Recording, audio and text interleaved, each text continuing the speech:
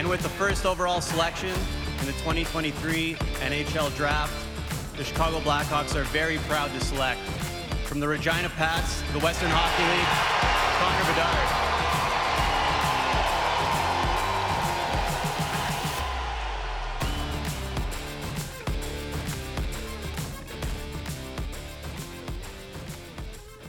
Welcome to PatsCast, the unofficial Regina Pats podcast, with your hosts Chris Clark and Kevin Shaw. All right, folks, we got a special bonus episode of this summer. We got Dante Caria, your play-by-play announcer of the Pats.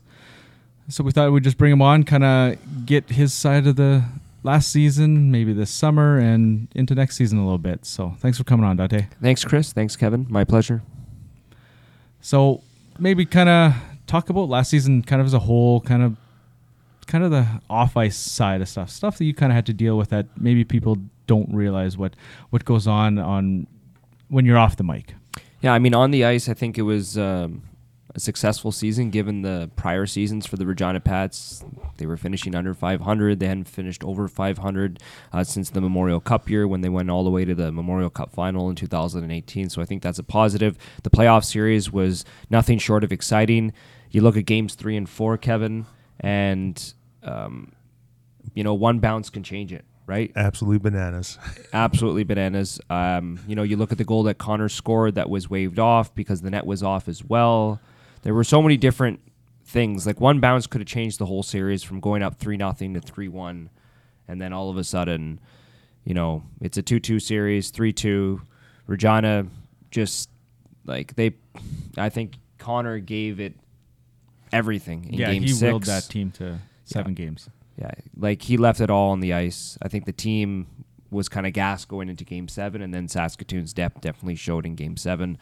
There's no question Saskatoon had the better roster. They had the better team. The Pats were obviously dealing with a couple of injuries. Borevalis didn't have an opportunity to play in the playoffs. Maybe that series goes a little bit differently if you have, a scoring right winger to play on Connor's side on the top line, because there was a little bit of line juggling. I know Tanner didn't get off to the greatest start in that series, although he was still really good defensively in that series. Very responsible player, finishing his checks, etc. Drew Sim was solid.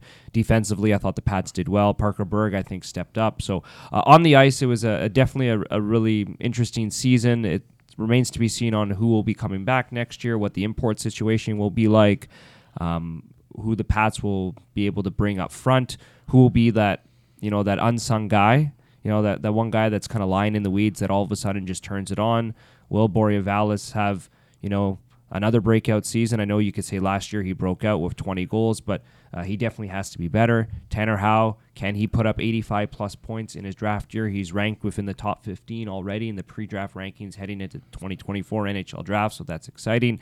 What will the Pats get defensively? What will they get goaltending-wise with Drew Sim? And obviously, that battle between Huey and Pine, right? We'll see what the goaltending situation looks like. They have 3 qualified goaltenders heading into camp. If the Pats are able to sign Huey, which I think they will, given that they drafted him in the first round in the import draft. So that's definitely something to look forward to.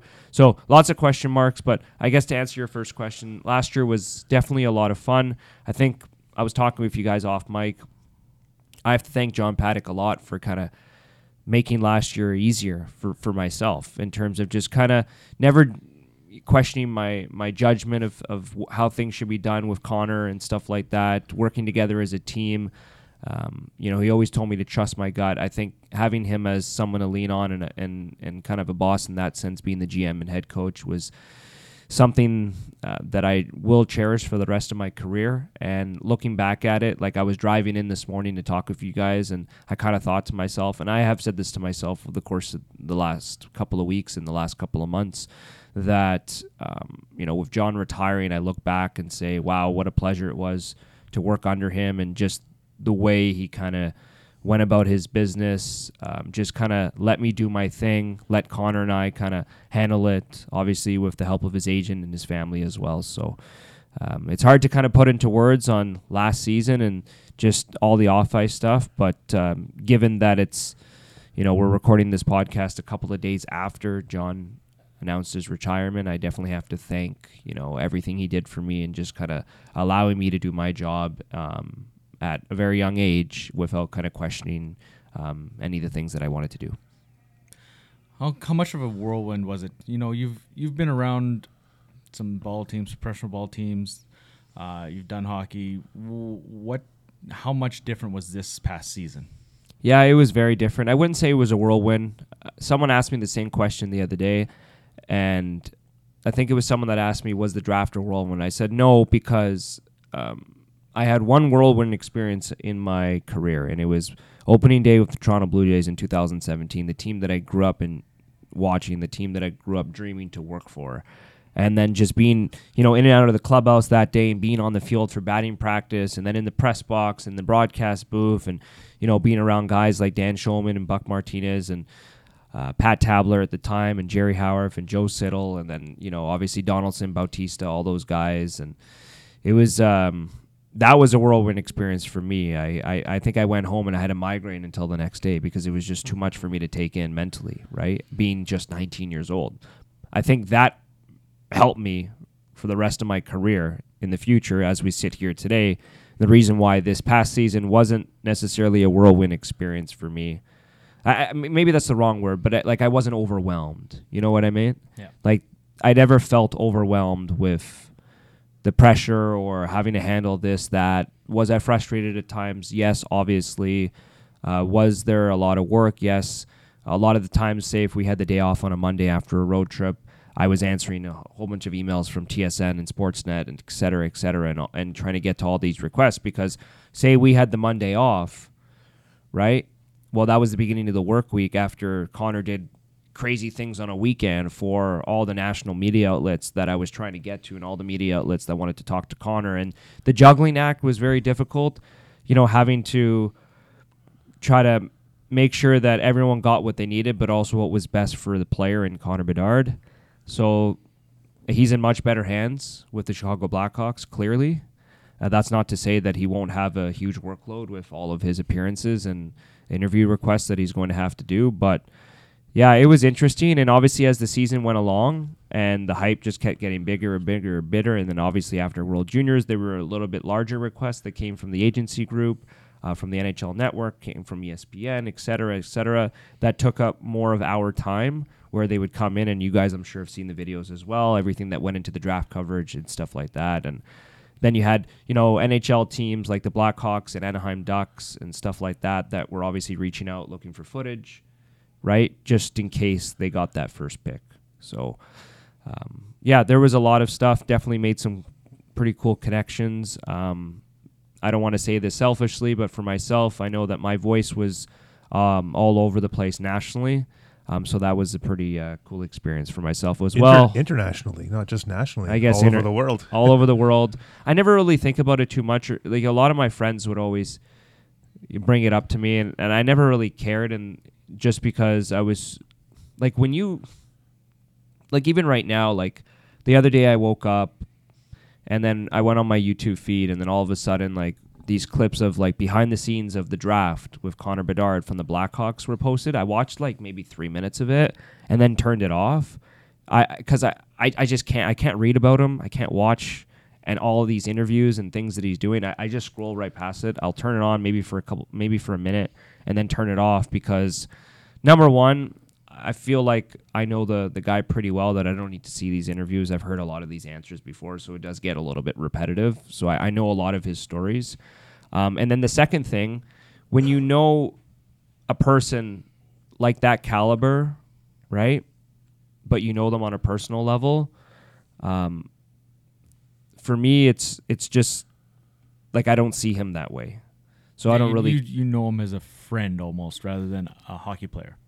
Right? Yeah, I know him as a guy, and when you're with... You know him as Connor. I know him as Zach. Yeah, I know him as Connor. I know his family as Melanie and Tom and Maddie.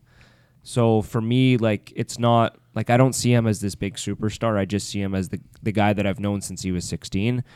So I don't really need to read about him, watch about him, or anything like that. I don't know. I try to avoid all that stuff because I think all that matters is obviously the conversations that him and I have had over the last 2 years. Mm-hmm. Speaking of Nashville, what were your thoughts on just getting the opportunity to go down there and experience that? Yeah, it was definitely really cool. I had the opportunity to share it with my brother as well, my half-brother Daniel. So he was with me. Just the days went by very quickly. You get into Nashville on the Tuesday. The Tuesday was the hardest part for me, to be honest with you, because so I went to the Top Prospects media availability at one of the hotels in downtown Nashville. And, you know, Connor had quite a bit of security with him, and I had an opportunity to meet his personal security guard, Bob, great guy. He works with Hockey Canada, and he's actually from London, Ontario. And we actually had some similar people that we knew, so that was nice to connect with him and chat with him. He's got a lot of experience, and Connor's was really lucky to have him. I'm not sure if he stayed with him now while he's been in Chicago or in Vancouver, but I think it was nice to have him at the draft, so that's awesome. But, like, I seen Connor walk out to do a photo op, and he had, you know, security with him and stuff like that, and nobody could get near him. And, like that was the first time that I had seen that. That was quite difficult for me to see, just because, like I explained to you guys, like, I know Connor as Connor. I don't see him as this big superstar or this big celebrity. So to see that was like, holy smokes, like, it's real. It's real. This is what's going to be happening, right? And then, you know, there were like 50-something people like fighting for space and fighting to ask questions for Connor that day when he did the scrum. And then as soon as he did the scrum, they just hustled him into a room and got him out of there. You know, there was no, like, for example, the other prospects, like Matthew Wood was there as an example, or Adam Fantilli. They had like no security around them. And there were people just standing around him, scrumming him, and then talking to him after the interview, just like normal, shooting the breeze, normal. Yeah. But with Connor, like, that stuff's just not possible. Mm-hmm. Like, that's just the level that he's at. And to me, it was like, holy smokes, like, wow. I walked out of there, and I kind of like was feeling like, you know. And then I remember like talking to John that night and just kind of telling him the story. And then I'm like, I had no words to describe how I was feeling. And then I saw Boria that night as well, because he arrived, because he was getting ready for the draft too. And I explained, you know, what was like explained it to Boria, and Boria was like, really? And I was like, yeah, because again, myself, John, Boria, the three people that I talked to right after that don't see Connor in that way. You know what I mean? Because we just know him so well, having been around him, Boria having played with him, John having coached him, myself having worked with Connor for the last 2 years. So that was definitely a different experience for me, something I'd never really seen in my career, especially for a 17-year-old kid who's turning 18 next week, by the way. And then, you know, the day of the draft, the 28th on the Wednesday, it was nice to obviously connect with Connor prior to the draft. We had the Pat staff had a nice lunch with him, including the brass. So that was nice. And then had an opportunity to see Connor at the hotel before he went to the red carpet. And I don't think fans knew where they were staying or anything like that. So that was nice. There was nobody waiting for autographs or anything like that. So it was kind of nice to just chat with him in the lobby and just kind of catch up. And, you know, obviously ask him on how he was feeling going into the draft. It looked like he had no nerves or anything like that. So that was... Does he ever look like he has nerves? No, I don't think he's ever looked like he's had nerves. I don't think so.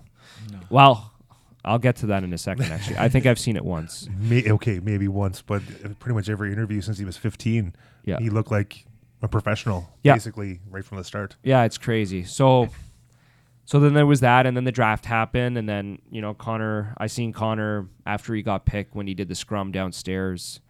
But, you know, he was so busy, and then obviously after the draft, we had a chance to connect with him and kind of, you know, celebrate the accomplishment for the Pats and his family and the Blackhawks and stuff like that. And then the next day, we went to the draft with the hopes of Boria getting selected, and it was cool to see rounds 2 through 7, and a lot of WHL guys get selected that were kind of in the same area that we were sitting in. Like Carson Bjarnason was at the same hotel as us, and had a nice chat with him and congratulated him when he got drafted. He's a really nice kid from just meeting him the handful of times that week. You know, it was nice to see Kaylin Lynn get selected and Andrew Crystal and all those guys. Obviously, there were a lot of WHL guys selected from rounds 2 through 7, but they were all kind of in our area. I was really sad to see Boria not get selected, but I think he's really motivated to come back this year and get drafted just like Riker did. Riker got passed over as an 18-year-old and then got drafted as a 19-year-old. So hopefully we see that with Boria. Yeah, definitely. So that was a pretty cool experience, just being at the draft, like seeing all that happening, like how much, like activity, like there wasn't any trades unfortunately this year for whatever reason, but Picks, that was the weirdest thing. Yeah, but trades and picks. But there was usually there's teams are going back and forth and but there wasn't obviously anything happened, but it was kind of cool to just see all that going on. Yeah, so I guess the way it works is there's the draft floor, where the ice would be. Yeah. And then the credentials I had only allowed me in the media bay area, and I can only go so far, so I couldn't actually go on the floor, clearly. I guess when I was sitting in the stands for rounds 2 through 7, you're watching people go around and talk and stuff like that, which is neat. But day 1 when Connor got drafted, I was downstairs underground. I couldn't see anything. Yeah. I didn't know what was going on down there. Yeah, because they go right to interviews. They do the on-camera ones. The Wi-Fi was really bad. I know Frank Cervalli tweeted it out. But no, it was nice. I had a chance to... I chatted with Frank over message before, just in booking John for an interview once. So Frank knew who I was, obviously through social media and having Connor here in Regina. So I had the chance to interact with him, which was nice. I met Darren Dreger, who's he told me he actually used to drive bus for the Brandon Wheat Kings and call their games. So I knew he called their games. I didn't know he drove the bus. He told me he drove the bus. Yeah, so that was neat. Doesn't surprise me. That was neat. So it was neat to talk with Darren Dreger. 2 of my actual favorite interactions that I had was with Ian Mendes. He was the host of the Drive on TSN 1200 in Ottawa when I did my high school co-op there at 16 and 17 years old. And then I saw him at the NHL draft now being 25. And it was kind of neat to talk because... he was somebody that I grew up watching on Sportsnet and listening to on the radio, obviously, when he went to TSN in Ottawa. And, being an Ottawa guy and having, known him when I was a teenager and then, us kind of interacting, 7 or 8 years later, just on how far I've come in my life was definitely a moment that I'll remember because I was so young and he was one of the first guys that I worked under. So that was pretty cool. And then I ran into a guy named Jaron Burke, who his mom was my secretary from grade 7 to grade 12, and he now is in the front office with the Toronto Maple Leafs. And I actually broadcasted him in Junior A when he was a 19 and 20-year-old, and he's a year older than me, so I would have been 18 and 19 years old. And as soon as I went up to him, he recognized me right away, and he was like, "Hey," and I was like, he's like, "Dante?" I was like, "Yeah." "Jaron?" He's like, "Yeah." And I'm like, "What are you doing?" He's like, "I work for the Leafs." And I was like, holy smokes, And he's like, "Hey, I heard you're with the Pats." And I was like, "Yeah." And then we just started talking and stuff like that, and we connected, and that was neat. And he's from my neighborhood in Ottawa. So, yeah, those were kind of the 2 interactions that I enjoyed the most.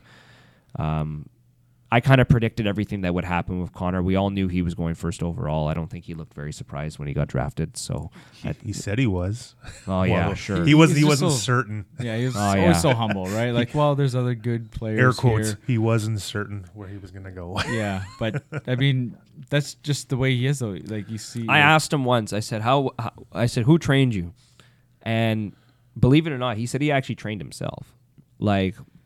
Watching a lot of Crosby YouTube clips on interviews and how he carries himself and how he talks.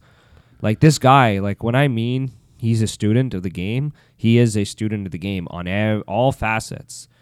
He picks up on everything guys do, whether he had met Crosby in person or he didn't. Just watching how these guys answer questions in the media and stuff like that, he just honestly taught himself. Obviously, I'm sure he had help from a lot of his representatives at Newport, but I remember asking him that question, and that's just who he is. He taught himself how to shoot that way, too. Yeah. No, we all know that, right? But, I mean, he's just so humble. Obviously, that's a testament to his upbringing, his parents and stuff, and he just seems like such a good kid. It's just crazy.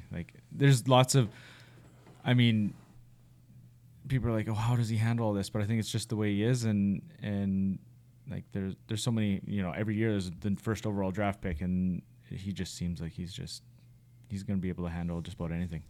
Yeah, I agree with you. There's nothing that phases that kid. I guess back to the point that I had made earlier, there was one time where I thought Connor looked overwhelmed, and it was that BC trip.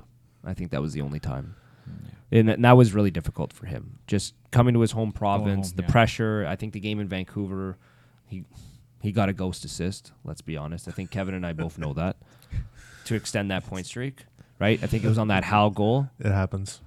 There's lots of He doesn't like in it. the WHL. He does not like it. That's not Junior A. It's way worse. You'd be pulling it. imagine. You'd be The really lower you go. yes. Before video, can you imagine how many ghost assists? Well, and like goals when and I was stuff? in the BCHL, they had Alex Newhook in Victoria the year before, and apparently everyone in the league used to rant about how he didn't get 100 and whatever points that year because he used to because it was just not real. Like he had a lot of ghost points. But anyways, yeah, that BC trip, I think he looked really overwhelmed. But once he came back from World Juniors, he was nothing fazed him at all. Like I said, I think that was the only time I think personally that he maybe overwhelm's not the right word to use here. I don't know.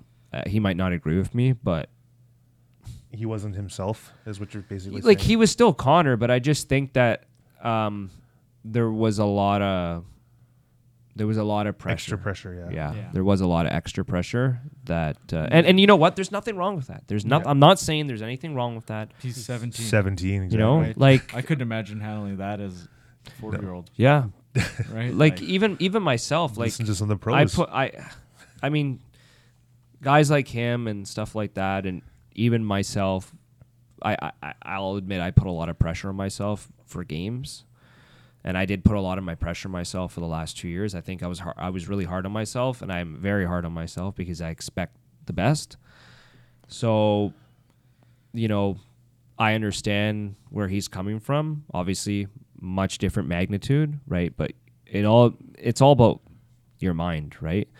Whether I'm Connor Bedard or I'm Dante, right? If your mind's telling you that you have to be this way and that way, then it doesn't, that's what you're going to do, because your mind is the most powerful thing in the world, and it can play tricks on you 100%. Definitely, yeah. The vibe around Nashville, it seems like it's a hockey town. It's a southern town, but they've had the Stanley Cup. They've been in the final.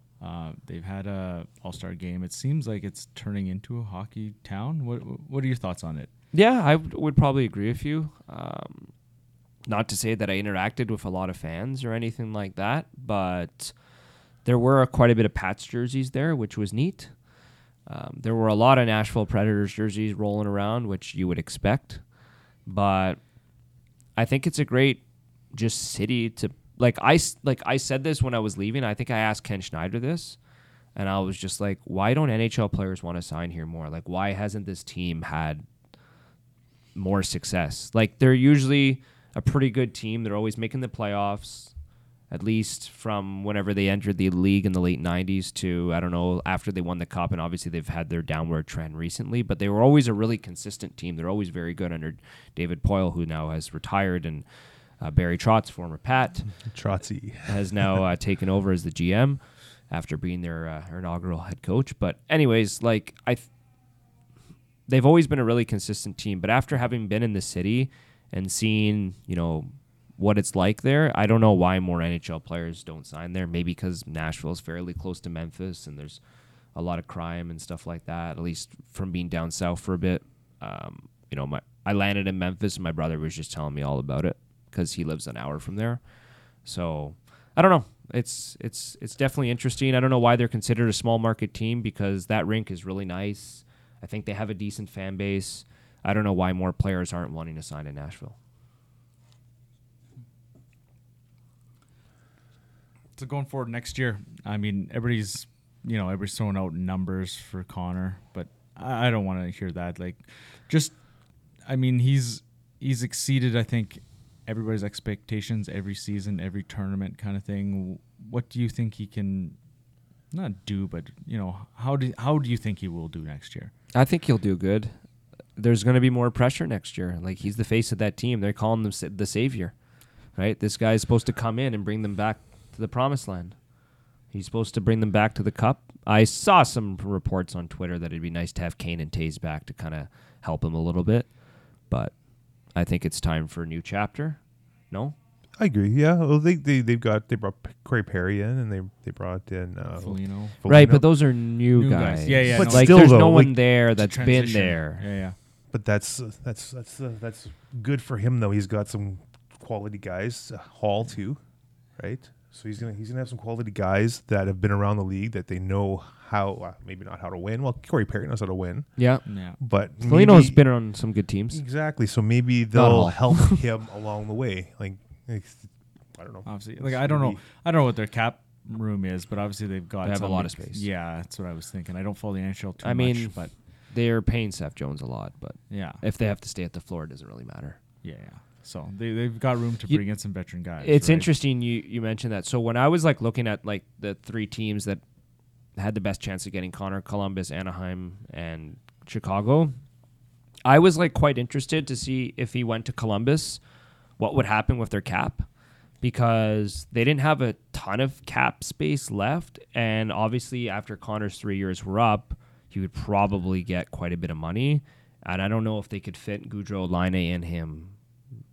And then the Ds that they've signed, right? They would have to move off of some guys. It all depends on how much the cap would go up because it's going up the next couple of years. But yeah. But anyways, it's kind of nice with Chicago. Like, okay, I know they have Jones signed long term, but that's about it, right? Like I mean, Hall's. I don't know how much Hall's making, but it doesn't really matter. I think it's 1 year. Right? Yeah, I think he's 1 or 2 years. Yeah, at the most. So, anyways, it's kind of like, okay, you sign him. And then this is your big piece money-wise, and then you try to build the rest of your players. Like, fine, pay him. He's your stud. Try to build the rest of the team. They're those guys they brought in are just guys to get them over the hump to get to the next level, to get next year. Yeah, they're just stopgaps, right? Nothing wrong with the players. No, they're going to be good players. For a year or two. They're legit vets. I mean, they might end up dealing Hall at some point. Yeah, if it might rejuvenate Hall too. If he's playing on Bedard's wing. Who knows, right? So he's got some speed. He's got some wheels. I think he will play center, but I don't know. I think it's going to be a difficult transition to play center at the next level. That's what I was wondering. Is he going to make it as a center, or is he going to have to? He will be a center because you can't tell him something like you can't say no. You can't be a center. No. There's nothing you can't tell that kid he can't do. Because you tell him he can't do something, he'll prove you wrong. So good. Tell him he can't be a center, and he'll go out and work his tail off to be a center. I think it's kind of neat that the first game he's going to be playing is going to be against Sidney Crosby. That's going to be great. Man, that's awesome. Yeah. I was going to share a story, but I'll just leave it. Yeah. All right. If you want to share. As long as you don't get in trouble. No, it's nothing I would get in trouble for, but I have to like think more so that I had everything in order before I talk about it. Okay. Yes. Okay. Well, moving on. I don't want to misquote or anything like that. No. Gotcha. Moving on. Like you said, there's lots of transition for the Pats next year, not only on ice but off ice for you, and a lot of staff turnover. So what do you think? Maybe a little calmer this coming season. Maybe ease, there'll be obviously there's some new maybe procedures and stuff happening. What do you think the transition is going to be like for next year? Excited to work with Alan Miller. I think, I had a chance to briefly chat with Tanner Howe the other day about him because he played under him at the U18 with the Helenka Gretzky Cup and obviously the U18 team last year in Switzerland, or this past year, sorry. And, he had awesome things to say. Tanner reached out to me and asked, hey, do you know Alan? And I said, I just met him the other day. What do you got? And he's like, he's one of the smartest guys in hockey. So I trust Tanner because Tanner's a very intelligent young man and somebody, a young individual that I respect a whole lot. So that's nice coming from him. So I'm really excited to work with Al and see the plan that he has in place. I think he briefly talked about it at the press conference the other day. Chris, you were there. Talking about recouping picks. He wants the team to grow up together. So I would not be surprised if Allen is trying to recuperate some of the draft picks the Pats are lacking. I mean, they don't have a first-round pick coming into this year. So maybe he tries to get a little bit more draft picks down the road. I think this past draft, it wasn't, from what I understand, it wasn't a deep draft, but, to not have a first or second round pick definitely hurt. But, I mean, heck, you never know. Kuzma, a third rounder, could turn into a really solid guy. We don't know, obviously, at this point. Or Clausen, or Lansard as well, or some of the unsigned guys, right? So, or who knows if LeBret comes? Like, we don't know, right? So, the WHL prospects draft is very interesting when you're drafting at that U15 level. It's so young. Crap. Coming from Ontario, where they're drafted at 15, then they play at 16. Yeah. You know what I mean? Like, you get them right away. And you can't trade to first round picks or whatever. Yeah. Yeah, that too. And they're your older. You get another year of viewing them, right? Like they're that whole year can be a huge now it's like, okay, progression. let's draft him. Now he's under our tutelage, and let's watch him as a 15-year-old, see what he does, and then it's like, okay, well, maybe not. You know, I know, right? 14 is just so young. It's like I think John talked about it at spring camp, like Cole Temple, night and day from when they had him at spring camp last year and now a year older. There's an example, right? You draft this kid 5th overall, and then he gets off to a slow start in U18, right?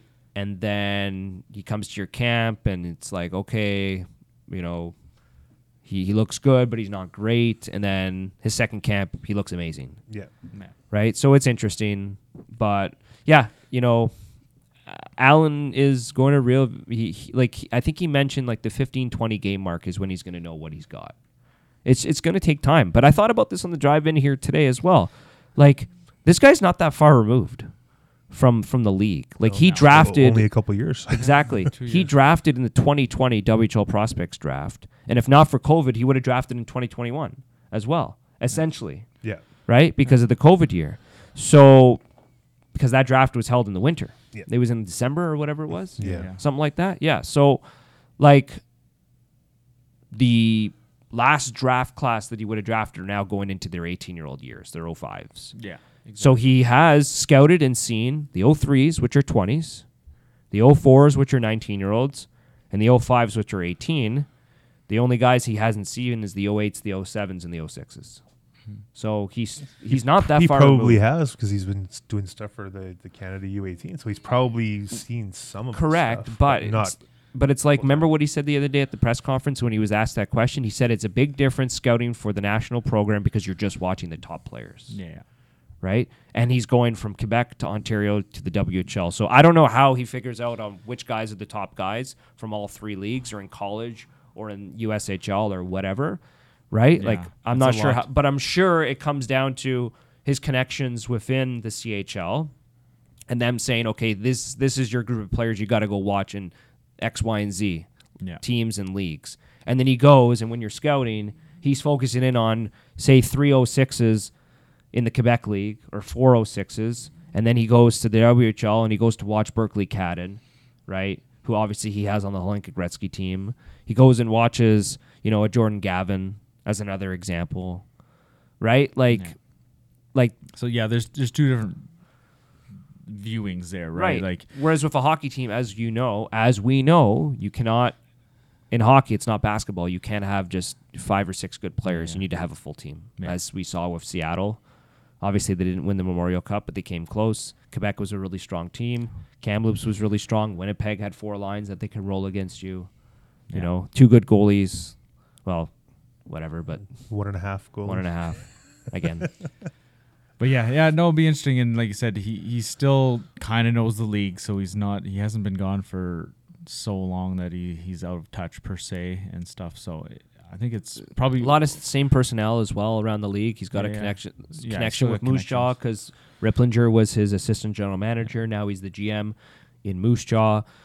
Obviously, Marty Murray's new in Brandon, but he'll get to know him as well. He probably already knows him because the guy he's so connected. Yeah, exactly. He's been around for a long time. Because he was in the Null, right? Yeah. And anyways, and then you got, you know, a lot of the same U18 programs in which he probably has connections with scouts, front office people. So it's not like he's coming from the NHL down. Like this guy was already scouting junior for the last 2 years. I think it's probably one of the, I don't even know what other better options you could have found other than I think he was the best option.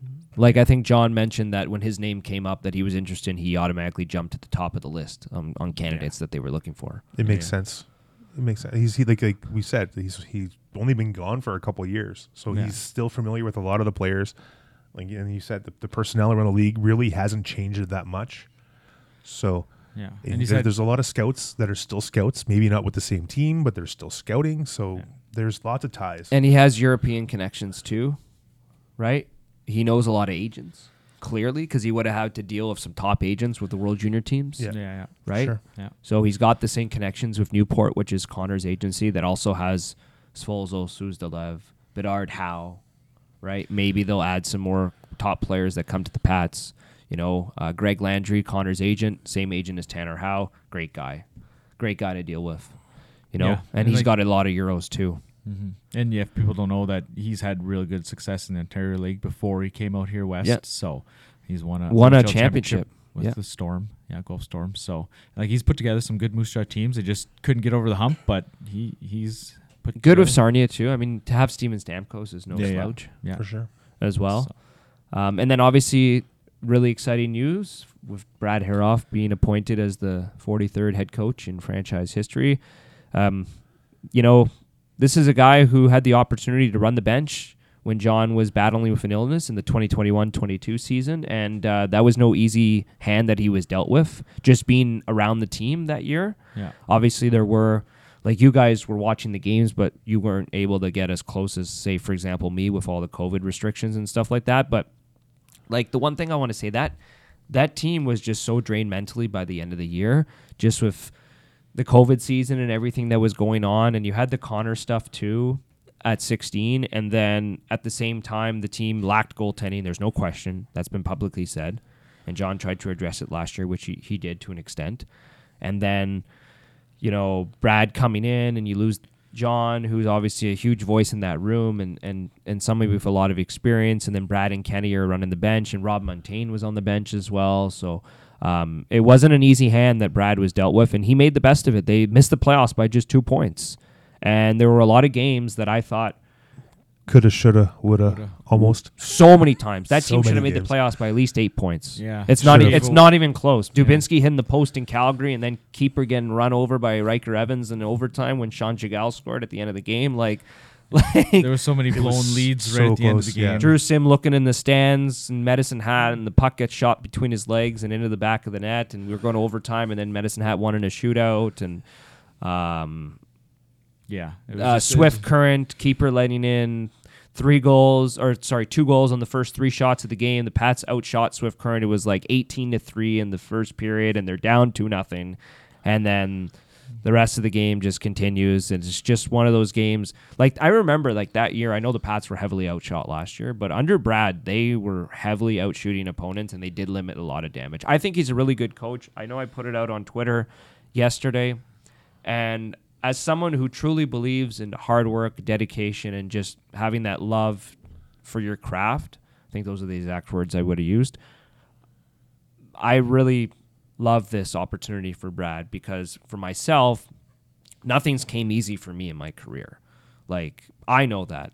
Nothing's came easy for Brad. He had to work, and I think he said it the other day, he wanted to do this the right way when he felt that he was ready for the opportunity to be a head coach. He spent, 11 years from Pat C's and the Regina Pats as an assistant/head coach, obviously. Head coach with the Pat C's for 2 years and assistant for his first season after he retired from the American League. And then 8 seasons as an assistant coach with the Pats. He wasn't an associate coach. He didn't become an assistant coach and an assistant GM. He stayed in the exact same role consistently from 2015 onward. Yeah, you don't see that very often at all. No, and it takes a lot of dedication to do that. So I'm really quite annoyed with some of the people I've seen on Twitter that have said, oh, this is just like the Struch hiring. It's not, right? Struch had been a head coach in the league before. He's been around a lot longer. Struch is way older than Brad, and they are not the same coach at all. I've worked with both. I'm not saying Dave Struch is a bad coach. He didn't necessarily have the greatest roster to work with over the previous couple of years. So I'm not saying that I'm defending Dave, but I like him. He's been good to me. But I think Brad is a much different coach. He's a really good motivator. I know for a fact the players like him. I've had quite a few conversations with some of our players since the hiring of Brad. And even before that, I was talking with Boria Vallis at the draft, and he asked me, what are the chances that Brad gets to be a head coach? And I was like, probably pretty high. And he was like, well, I'd be really excited and happy for that. Braxton Whitehead was at the draft too, just because he lives around there. And he asked me, he's like, hey, what do you think about Brad being a head coach? And I was just like, I like it. And he's like, honestly, Dante, I'd be so motivated and so excited to come to training camp with Brad as head coach. So I know the players in that dressing room have respect for Brad. When you're in a leadership position, I think Mike Babcock said it the other day, not everyone's going to like you, but I do truly believe that 85 to 90% of the players in that dressing room love Brad. And it doesn't matter who you have. Exactly. You can ask Logan Nyhoff. You can ask Riker Evans as two guys that were late picks, late bloomers, right? That leaned a lot on Brad's mentorship during their time here in Regina that helped Logan move on to pro hockey and Riker become now essentially Seattle's top defensive prospect, or one of their top. Like I think he's ahead of Shane Wright at this point, right? Like Shane Wright hasn't done anything, and Riker Evans was a stud last year in the American League, and Wright didn't do anything in the American League. So I think that's obviously a credit to Riker, but you know, when Riker came in, he was 5'6" or whatever he was, and even he grew. He literally grew into a star. Yeah, he was a star. And you know, Brad worked with him a lot. They worked a lot on a lot of different things. Obviously, you can't teach the intelligence that Riker has, but you know, obviously there were a lot of things to his game that he had to work on, and Brad helped with that. But again, like back to my point, Brad believes in the work ethic and determination. And you know, I tell my kids at baseball, I coach a baseball team, right? And I tell my kids all the time, not all of them listen, right? Unfortunately, at 11 and 12 years old, and they don't understand it. I hope they realize one day. But I tell them all the time, like, if you want something, you can do it. No one's stopping you. The only thing that's stopping you is between your two ears, right? Brad wanted to be a head coach, right? The only thing that was going to stop him is his own mind. But he trusted the process. He put in the time. He put in the work. And now he's here, and I think he's going to run with this job. And I think it means a lot to him and his family being a local guy. But again, it's the same thing I tell my kids. They complain all the time. Well, I didn't feel the ground ball. Oh, I missed the ball. Oh, I can't hit. Well, change that. Well, how can I change that? Work on it. Practice. I'm telling you what you need to do to get better, right? Oh, I miss every ball when I play third base. I can't play third base. I can't play first. Yes, you can. I think you can play first base. You don't want to put in the work in order to do it. That's all it comes down to. It's the same thing with myself. If you guys, I should show you guys tapes when I first started. I sucked. I was awful. When I worked for the Jays, I sent Jerry Howard my tape, and he came back to me and said, "This is awful," but that just motivated me to be better. Like, you know, sometimes a little kick in the ass can go a long way. Yeah, definitely. That's just the way I believe. So all those people on Twitter going off about Brad saying it's the same as Stroot and the yada yada, you know, not even close. Not even close. I don't think it's so much about Brad specifically. I think it's more of like the splash of a new head coach. I think that's a lot of the But here's the thing. Why do they need to bring in a new guy when this guy knows the team, he knows the organization, he's built relationship with all these players? Wouldn't the players be more comfortable with clearly someone that they really like and respect? I totally get the continuity. I'm all for Brad. I hope he does really well, but the team is going to be totally different. Mm-hmm. It's going to be a totally different look. So hopefully he doesn't. Hopefully he's able to make the team, or I don't know, get the best out of the team to prove people wrong. Okay, so say you know what I'm saying? So say if this team needs to retool per se, looking at the roster, right? You have Temple coming in, maybe Allman comes in, maybe Smith comes in. Again, I'm not putting pressure on 07s to carry the team, right? But that's your future as an example, right? I think Brad's the perfect coach to mentor these young players, to have these young high-end guys come in and kind of play under his wing. You know, I think he's really good with young players. That's the most what I'm excited about the most is bringing in guys fresh that have that per se new voice, right? Like a Temple, to where he can play and work under Brad, and they can progress together and grow together as he grows as a coach and he grows as a player. I'm excited about that. Like being around Brad, and you can ask Ken Schneider this as well, or anybody that's been around him. He is very smart technically.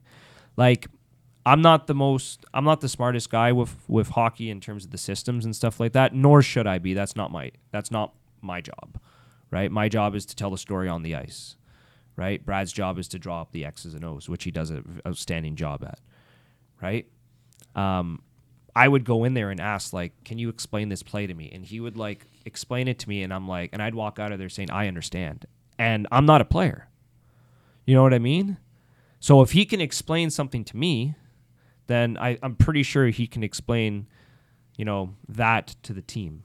That might be a really bad example. But I'm just saying, I've asked him about different technicalities and stuff like that. And one time, I think it was on the road, I asked him about, like, you know, how do you do it? Like, what's the key to being a coach? And he said, like, the most important thing is trying to get 22 to 23 guys to buy in. And if everyone buys in, then you should have success.